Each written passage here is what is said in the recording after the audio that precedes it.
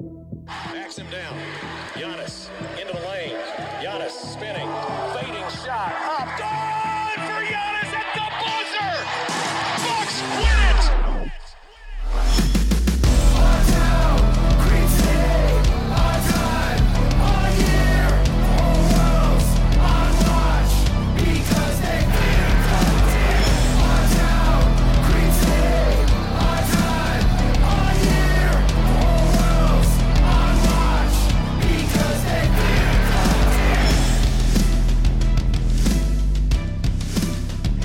Welcome to Locked On Bucks. I'm your host, Kane Pittman, here for today's episode that is brought to you by Locker Room. Download the app and join me next week now to get in on the action. Locker Room changing the way we talk about sports. We've been having a lot of fun on those Locker Room live podcasts. I did one after the game yesterday after the win against Charlotte, which was a lot of fun as well. So we're going to keep doing that. It gives you guys a chance to get involved. But as teased on yesterday's show, we've got a friend of the podcast back on. We drag this guy on a couple of times per season, at least, from the Washington Post. It is Ben Golliver, also a published author now as well. And that's really where we want to tip this off. Ben, you've been a busy man these last couple of weeks.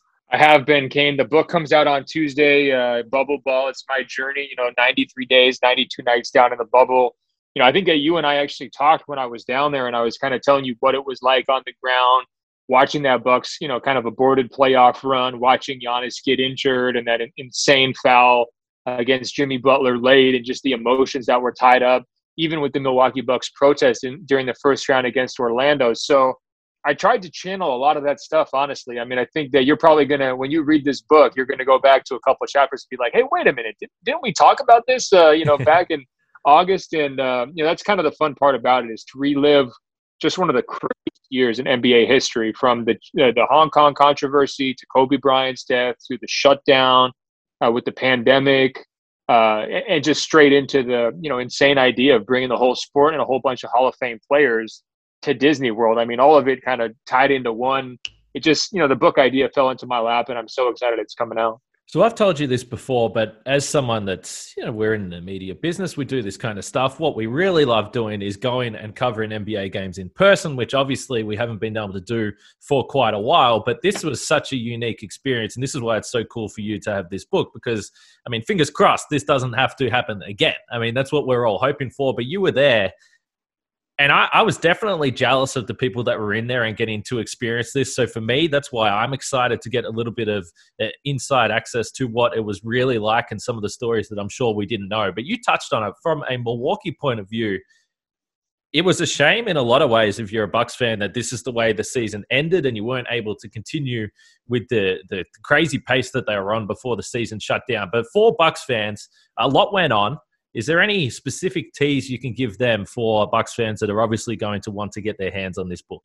Well, one funny little nugget was after that Game 2 loss to Miami, where they're all just, beside themselves at the foul call on Giannis that gave Jimmy the opportunity to shoot the game-winning free throws. You'll remember Giannis never complained once. He just sat on the sideline and just took his lumps, and he was blaming himself for that loss. And even in the post-game interviews, he had plenty of opportunities to point the finger at the officials, and he never did.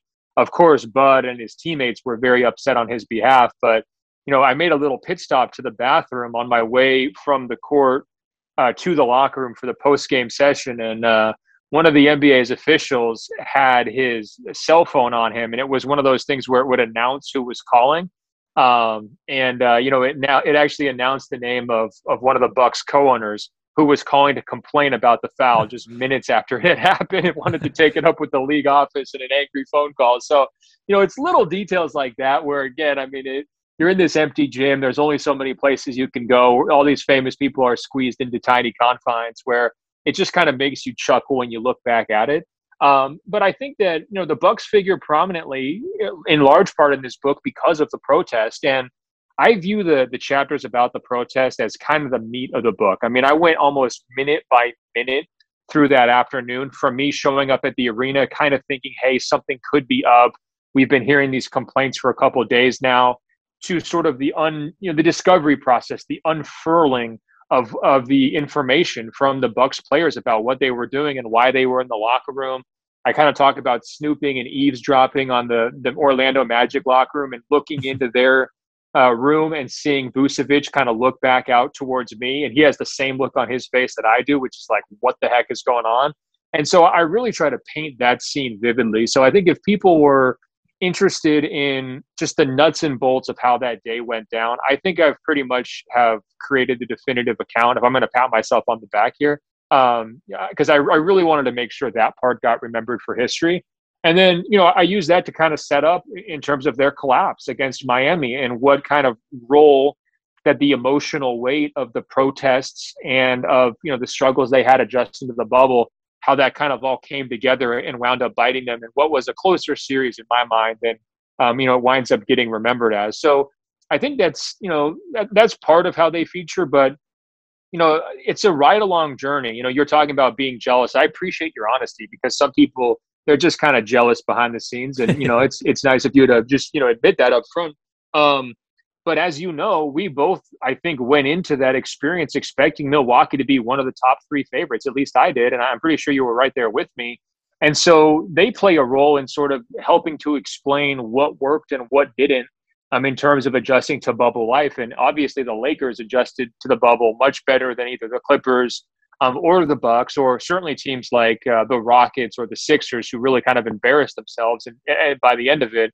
And so, I think Milwaukee is just one case study for how was bubble ball different than normal basketball, and why did some of the things that worked for them during last year's regular season not work. And I think, all things considered, a big chunk of this book is about the Milwaukee Bucks, in part because, as you know, I'm very fond of Giannis, and I wanted to make sure I got some really good up-close details about his game and my respect for him as well.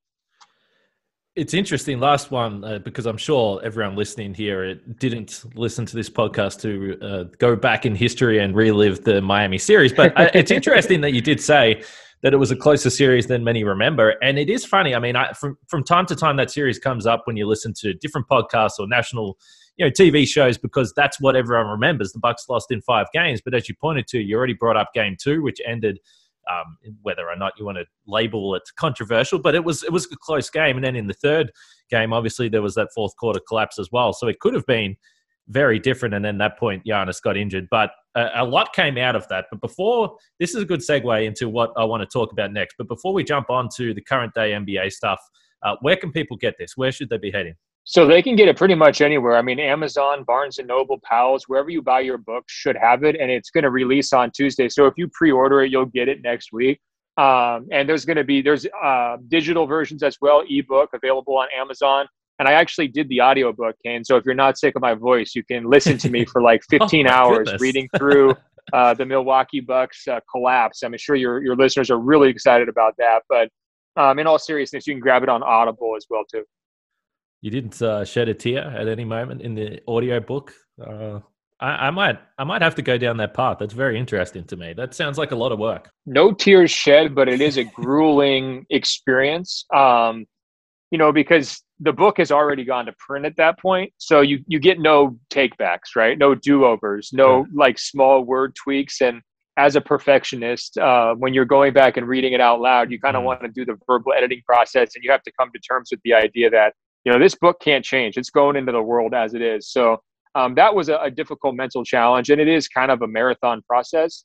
But I actually thought, because it's in first person, the book, it's not really a memoir, but it's a ride-along journey, kind of with me as I'm going.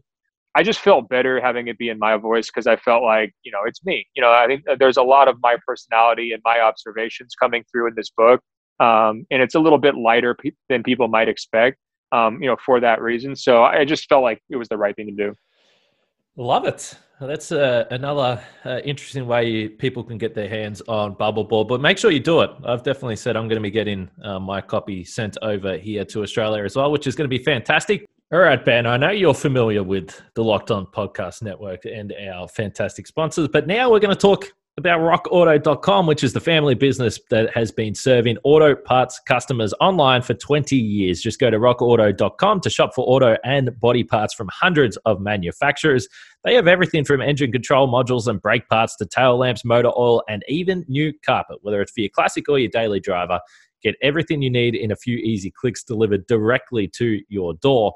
The best part about it is that the prices at rockauto.com are always reliably low, and they're the same for the home workers like me, the do-it-yourselfers as they are for the experts, which is always a nice bonus. So go to rockauto.com right now and see all the parts available. Just write Locked On in there. How did you hear about us box so they know we sent you? Amazing selection, reliably low prices, all the parts your car will ever need. rockauto.com.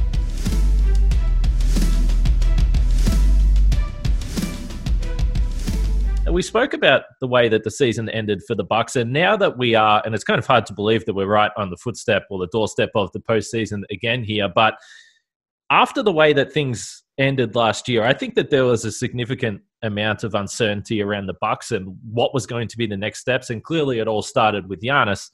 But after the offseason they had, the moves they made, obviously the significant extension for Giannis, how do you view this regular season for the Bucks, keeping in mind that in my eyes, I think this has been one of the most unpredictable regular seasons we've ever seen for all the reasons we know, the unavailability of players, the health and safety protocols, the schedule, it goes on and on. But to me, it's been really hard to read. But how have you viewed the way the Bucks have gone about this? Because it has been a different approach to what we've come to know from them the last 2 years. Yeah, I would say it could have been better. It could have been worse. I mean, especially when Bogdanovich is just going nuts for Atlanta here over the last month and a half. It's really hard not to look over at your neighbor's lawn and say, man, that thing sure is green, sure is nice. Kind of wish, that guy was playing starting two guard for the Milwaukee Bucks. But, you can't cry over spilt milk at the same time. I think I still have questions about some of their key bench pieces. But I think ultimately they nailed the big stuff, right? They had to get a third star of sorts to supplement Giannis and Chris Middleton. They had to get somebody who was going to be able to handle backcourt defensive matchups, because pretty much no matter where they went, through the playoff bracket, they were going to have to deal with guys that, Jrue Holiday is going to help them with. They had to trade Eric Bledsoe no matter what. And I think, people were really nitpicking the cost on the Holiday trade. And I kept just saying, look, I mean, a lot of those draft picks are to unload Bledsoe. If you're watching these games, you realize this guy's a big-time mess, and they've just got to move forward. And so I think that, the Bogdanovich thing would have sealed it as a great offseason. And you're going to be happy almost no matter what if you re-sign Giannis and put those kinds of questions to bed. But I still wasn't completely convinced coming out of the break that they were signed, sealed, and delivered as a top contender. And I think, unfortunately, to me, that Harden trade just pushed Brooklyn a clear tier above Milwaukee in terms of not only overall top-end talent, but playoff-ready talent. And, shot creators, free throw guys, three-point shooters, isolation threats, and just, making their teammates better. I just view all three of those stars in Brooklyn, especially when they're sharing the court, as making life so easy for their role players and really setting those guys up for success. And I just think that they're the class of the Eastern Conference. And so it's almost out of Milwaukee's hand at that point, where, you could have done everything right and still kind of wound up, second in line behind a team like Brooklyn. So that's why I say it could have been better, could have been worse. But I've been impressed with their relative stability. I know it got a little choppy there. It's 5-game winning streak, 5-game losing streak. And you're kind of thinking, wait a minute, this is not the Milwaukee Bucks team we've known from the last couple of years. But I think they're still right where they need to be from a positioning standpoint. And I think if they're going to be entering the playoffs in relatively good health, which I expect, then you really can't ask for much more than that. And I think they're more playoff ready this year than they were last year from a roster standpoint. So those are definitely good steps forward. I would love to see them match up with Philly on the same side of the bracket so that the winner gets Brooklyn. I think that's kind of the best case scenario from a national narrative standpoint. And I would actually love to see them take Philly out. I mean, I think that would be so funny. I keep listening to the Sixers nominate themselves for every award. And I got to be the MVP. I've got to be the defensive player of the year. I've got to be an all-star. Talking about Joel Embiid, Ben Simmons, and Tobias Harris. Guys, if you have to campaign that hard, are you sure you're in these conversations? I mean, are you really, really sure? And Ben Simmons, are you even the best defensive player on your team? I mean, what are you even talking about? So, there's been some of these, chest thumping incidents with Philadelphia where they seem to get a lot quieter after they lose a couple games to Milwaukee here in the last couple of weeks. We don't hear quite the same level of attention seeking from them. So I'm looking forward to that matchup just because it's the clash of personalities. You know, Giannis never going to say anything. Middleton, you know, like famously boring. Drew Holiday, like donating so much money to the community, he doesn't really have time to talk trash to anyone. Versus this Sixers team, which is trying to establish themselves as kind of like this big brother presence in the conference. I'm just not sure they're up for it. So let's just stick with the Sixers then here for a little bit, because if, as we all know, and we've spoken about it a lot, obviously on this show as we look, because I think that the significant advantage if you were Milwaukee, and this is kind of the ironic thing about the way the Bucks have approached this regular season and not going all out for the number one seed, is that this year, as you already mentioned, because of Brooklyn being there, the advantage you get for finishing in the number one seed would be significant in the way that there is a significant chance that if you finish 2 or 3, you're going to get a more difficult opponent in the first round than what, say, Brooklyn might in the second round. I mean, they might end up with the Knicks, they might end up with the Hawks, and you could get Boston or Miami in the first round. So it's obviously significant. But if the Bucks do run in to Philadelphia, I've always felt the last few years that this has been a matchup that the Bucks like, and the sole reason for that is that Philadelphia have struggled to score against Milwaukee basically because of Ben Simmons. He hasn't been able to be an effective offensive player against the Bucks in the way that they defend. And I think it's interesting this year that they added a number of shooters, or they tried to. And I just finished watching the Sixers today, and they blew out the Hawks, who were pretty depleted. But Seth Curry hit a bunch of threes, particularly early when the game was on. But the thing that still is bizarre to me with Philadelphia is the fact that they don't shoot a lot of them, despite the fact that they've added these players. I think last time I checked, they're still only getting up around 30 per game, which is around 27th to 28th in the league. They're still just very confusing to me with the way that they run their offense. And I'm still not convinced that it's going to lead to success in the postseason. They're not that different on paper in terms of their rankings and stuff than they were last year, which is crazy because Horford fits so poorly. But I think they're average on offense, basically, and I think they're bottom 5 in three-pointers right now. That doesn't sound like a great formula if you have to take on teams like Milwaukee and Brooklyn who could really get up a lot of threes and really score a lot of points. It really comes down to, can they control style of play? And what we saw in last year's playoffs without Simmons, Philadelphia could not control the style of play. I mean, they just could not keep up with Boston shooters. Embiid, you get him out on the perimeter, he has a hard time tracking those three-point shooters. And guys like Tatum just went absolutely nuts for Boston. And so there's going to be a lot of opportunities, I think, for teams to exploit that, especially Brooklyn, because of all their perimeter firepower. I think they're going to make, if there is a matchup with Philadelphia, they're going to make his life very difficult. And on the other end, he's going to face double teams, triple teams, whatever else you could throw at him. And you're going to say, hey, can you avoid the turnovers? Can you, force Ben Simmons to beat you offensively? And, are guys like Danny Green going to really show up in ways they didn't in last year's postseason? I mean, those are all pretty big questions for Philadelphia. So I'm with you. I think right now my pecking order is 1 Brooklyn, 2 Milwaukee, 3 Philly, and then it's kind of everybody else. The path thing is fascinating. I mean, if you're Brooklyn and you get the 1 seed and your path is like Washington, then New York, then Milwaukee, right?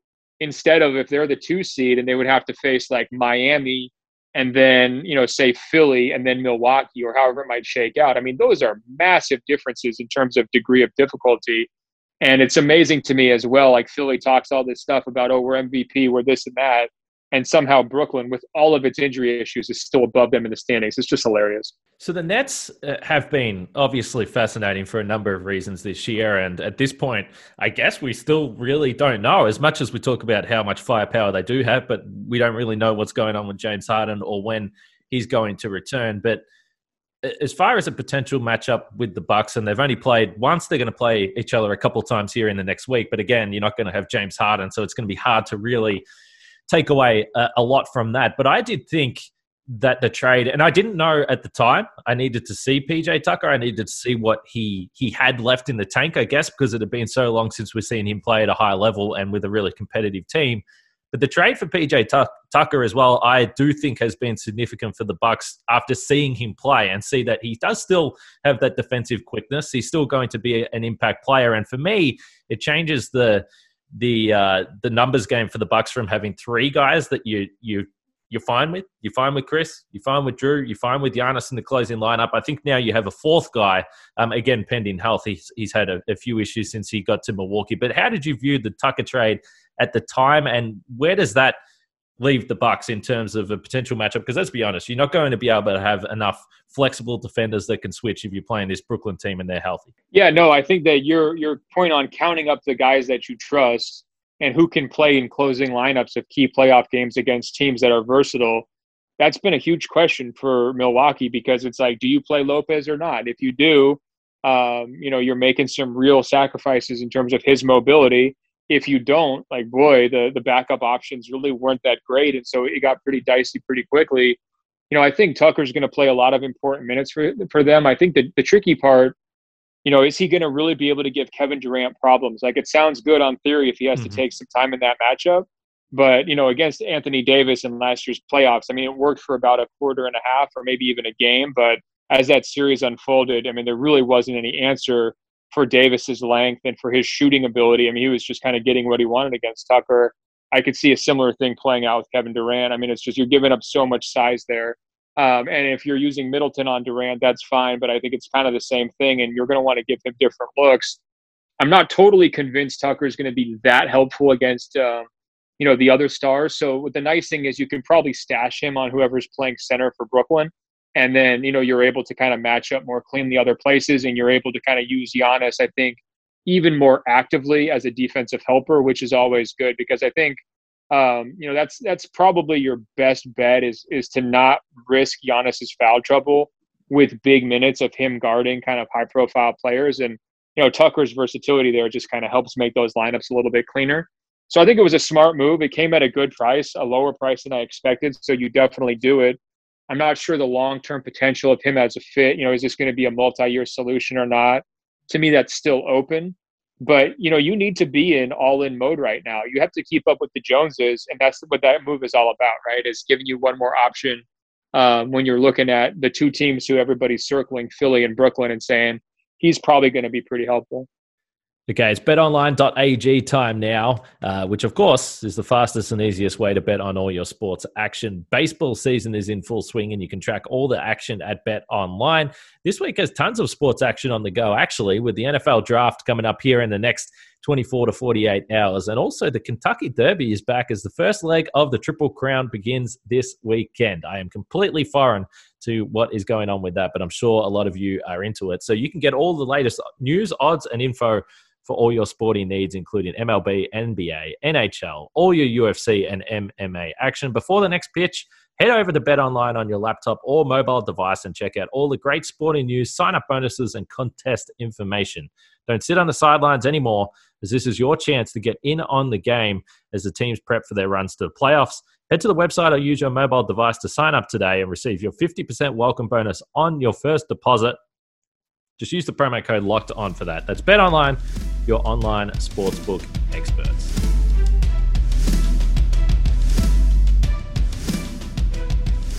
Yeah, let's be honest. I mean, the only guy athletically, size-wise, that's going to be able to match up on Kevin Durant is Giannis, and we'll wait and see whether they go down that path. But from what we've seen from KD so far this year, he's been simply unstoppable. It's actually been absurd. I looked up the numbers the other day because it feels like he's played more. I know he's been out for a lot, but he's only played 20, 21, 22, 23 games this season.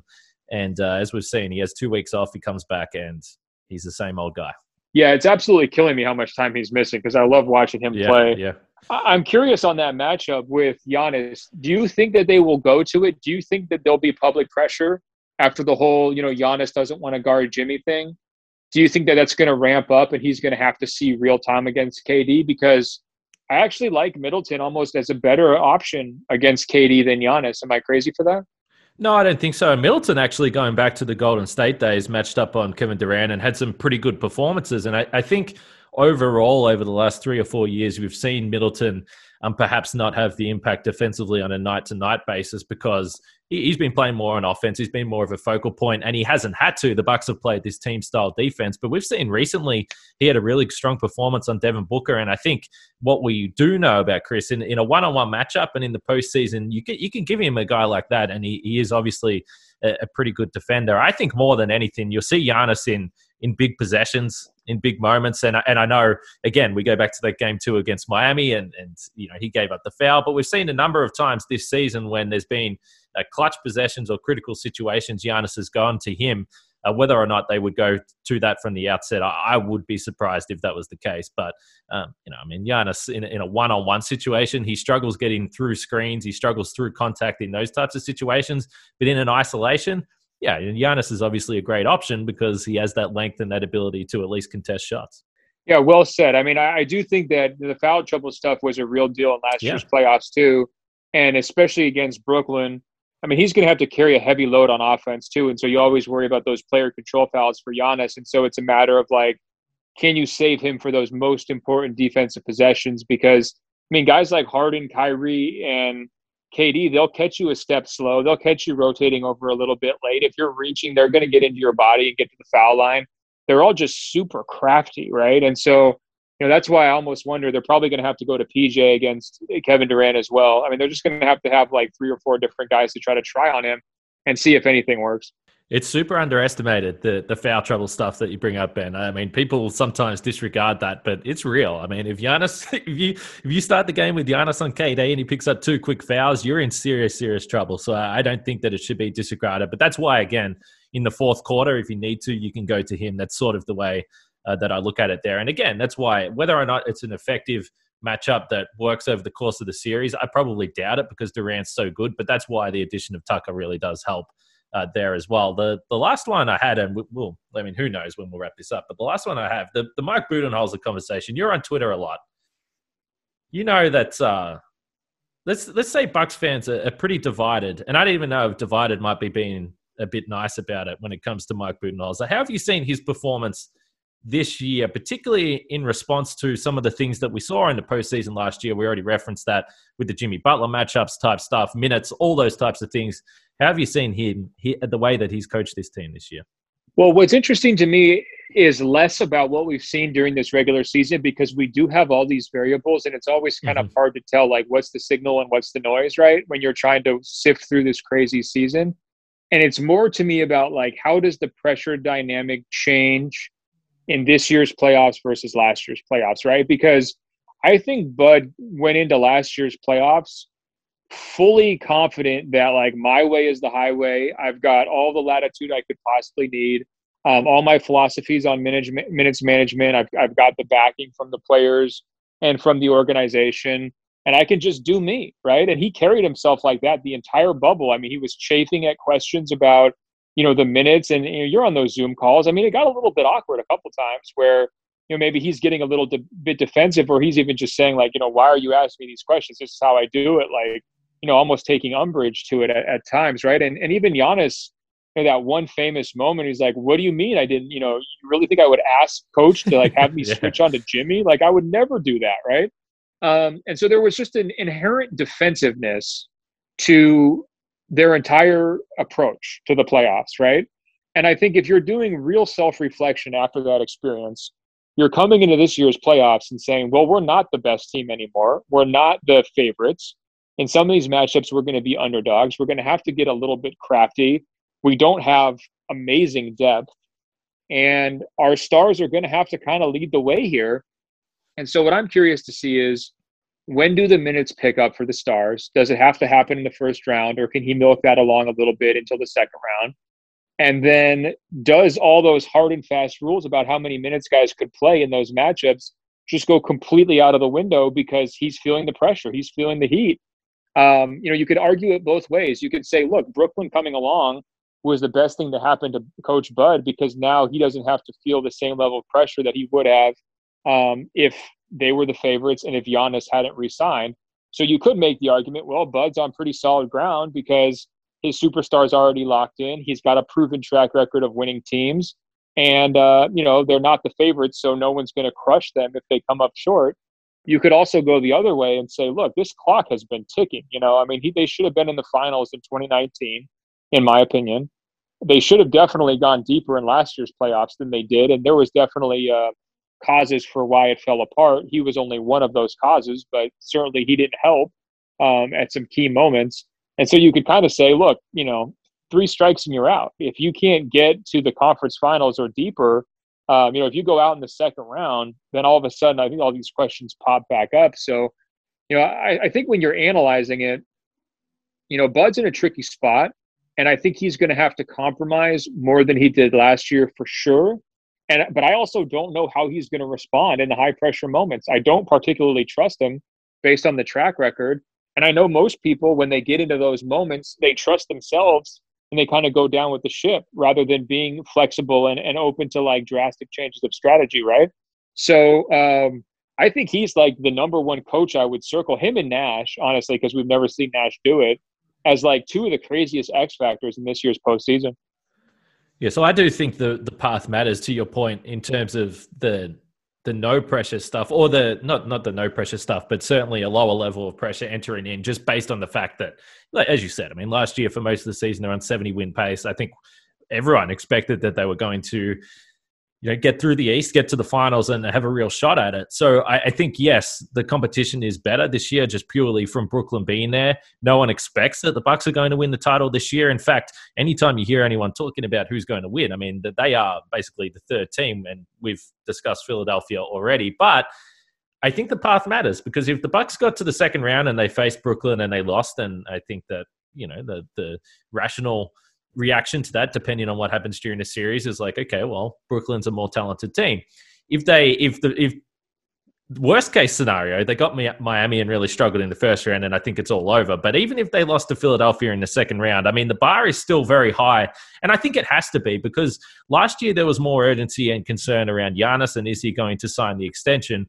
But like we've always discussed on this show, just because you sign Giannis to the extension, the clock doesn't stop ticking. And you have to – I think they've shown the sense of urgency with the roster moves that they did make, again, with the Drew Holiday trade and then the PJ Tucker trade, for sure. But that goes right across the board. So I think it's, like you sort of said, I think it's super fascinating to see how this plays out and what comes of the success or the failure this year. Do you ever give any consideration to bringing Taylor Jenkins back?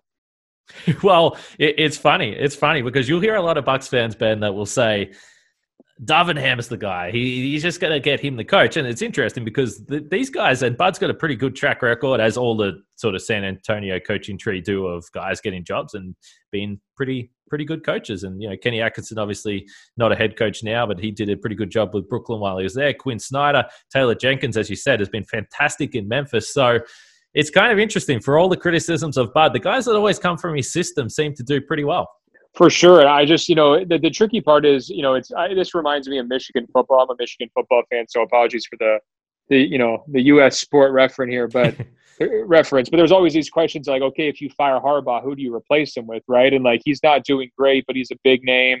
There's actually a lot of comparisons, frankly, between Coach Bud and Harbaugh, I would say. But who do you get if you do fire him? Who do you move on to? And I think for Milwaukee, it's not necessarily the destination market. I thought it was a really nice hire when they grabbed Coach Bud, and I was almost impressed that they could get him. Like, he was coveted. There was other teams in the mix. Like, they had to kind of win his services, and so that was kind of a big swing and a get for them. And so when you start to do the list of like, who could you replace Coach Bud with? I just wonder if it would have to be somebody like a Taylor Jenkins, where I don't even know if you could get him out of his contract or how that would work, but I'm not sure you're getting like some big prestige hire. And I don't know if a big prestige hire would make sense to replace him either. So I don't know. I just like what Taylor Jenkins has done in Memphis. I feel like he's been one of the biggest overachievers 2 years in a row. If you gave him a Giannis and some of these other players, like, what does it look like? I don't know. I'm just intrigued by how well things have gone and by his ties to that organization. I'll tell you this, like, if they go out in the first or second round, you can start that campaign for Taylor Jenkins to Milwaukee. I bet you get some Bucks fans on your back.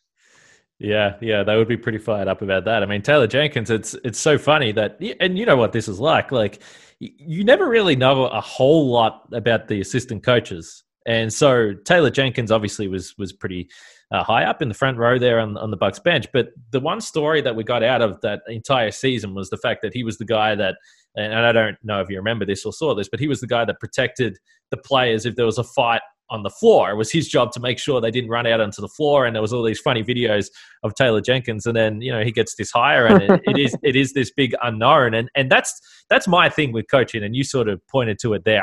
I don't. How the hell do I know who would be the next coach of the Bucks if they fire Bud? What I do know is that Bud's been there, and as you said at the time, I think most people were excited about the hire. They've won a shitload of games, but as you said, how many playoff chances do you get? I'm not sure. It's tricky. I mean, I'm with you that the clock is still ticking. I don't think it's ticking quite as loudly as it was, but I do think how they lose this year, assuming they do lose, will matter.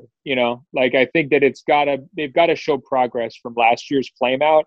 If they flame out again, I think it's going to be tricky. I think at that point you have internal questions as well as just external heat. All right, let's wrap it up there.